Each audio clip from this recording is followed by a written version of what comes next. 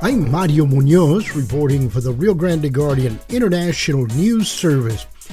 This is part of the Meet the Candidates series, a special community service feature in the Rio Grande Guardian International News Service.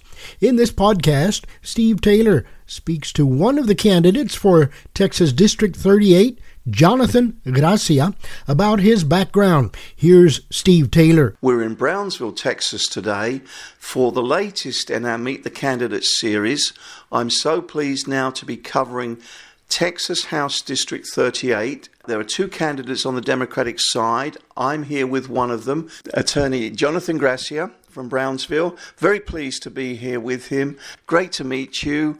Thank you for giving us some time today. Tell us a little bit about yourself. Pleasure's mine, first of all, Steve. Thank you for taking the time out of your schedule. I'm running for State Representative District 38. Of course, the redistricting took place this last session.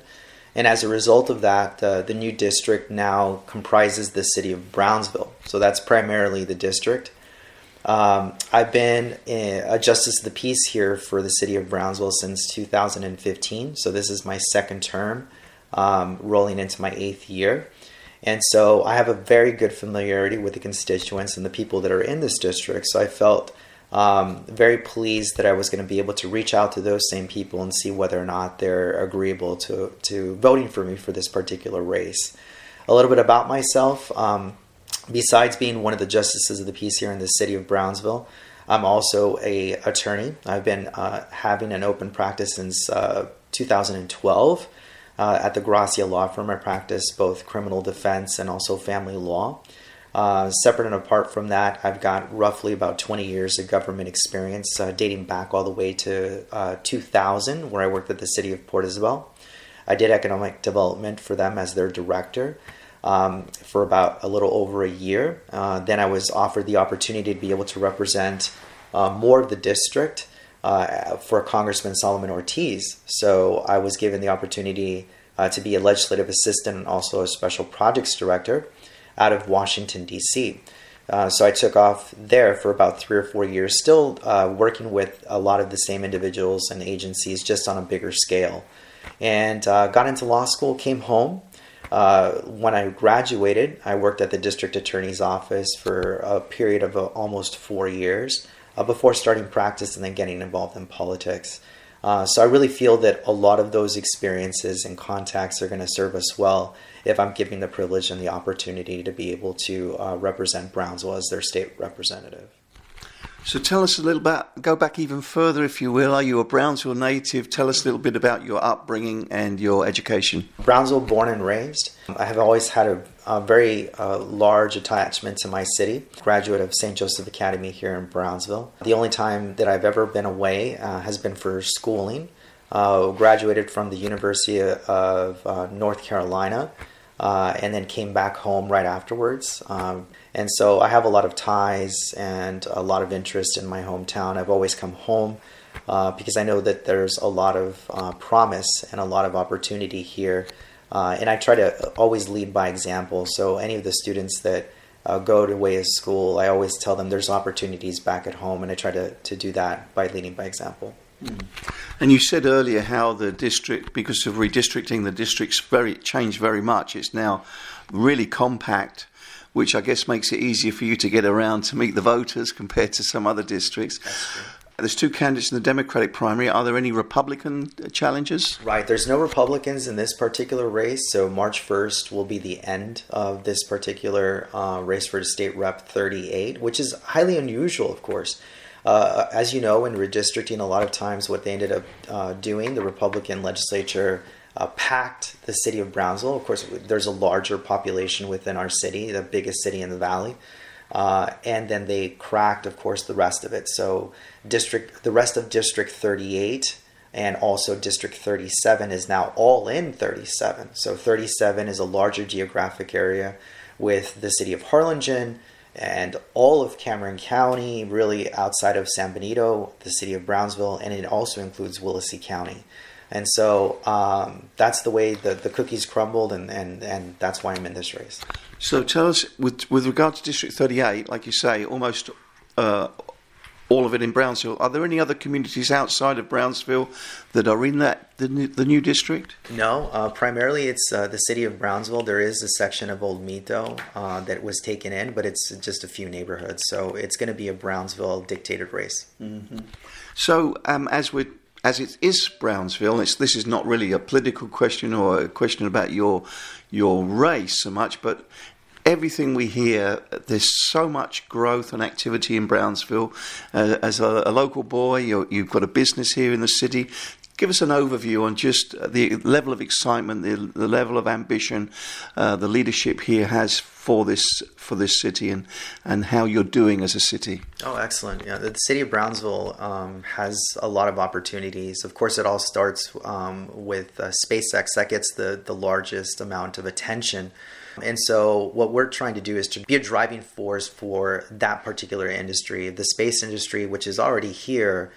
We need to be able to have those businesses surrounding SpaceX that are going to be able to not only provide the necessary personnel in order for them to thrive, but also all of the ancillary businesses that will go along with it. So any of the types of production that's going to need to happen in order for us to be successful.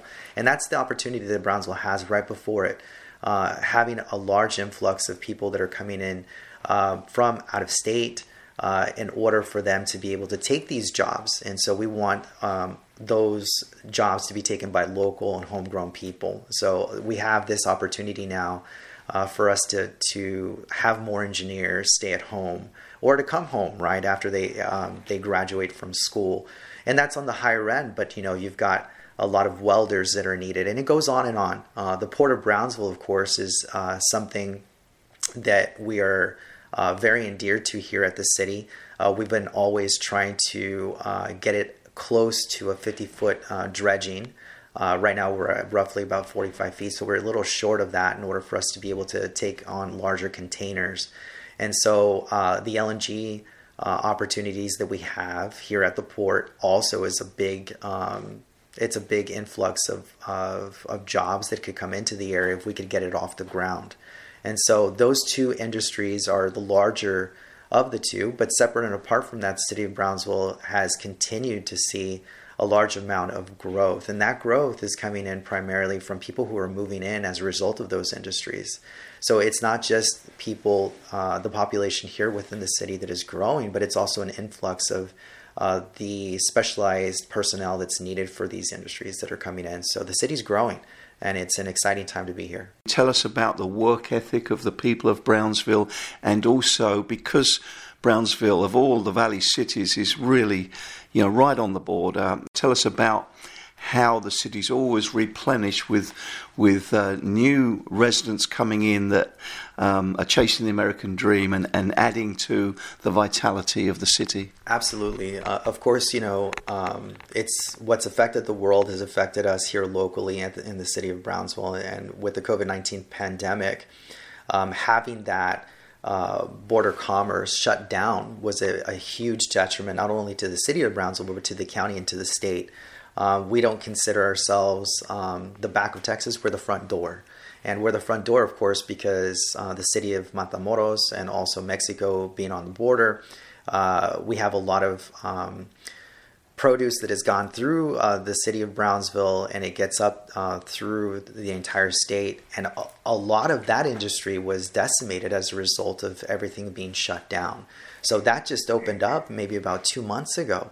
And so it's like pushing a reset button for our city to see whether or not we can get back to those levels that we had before in terms of the trans border commerce that we really need to be able to flourish here. So we have a tremendous of opportunities, and not only on the state level but on the federal level, if we can convince them that we actually need to be able to open it up rather than close it down in order for us to be able to thrive.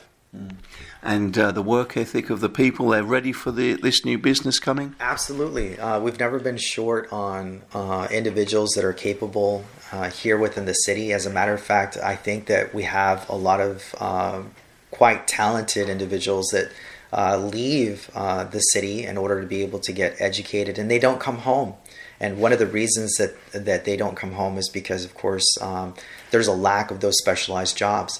But with these new industries that are moving in, we're hoping to retain more of that talent. That was one of the candidates for Texas District 38, Jonathan Gracia. You just heard a podcast from the Meet the Candidates series, a special community service feature in the Rio Grande Guardian International News Service. I'm Mario Munoz reporting.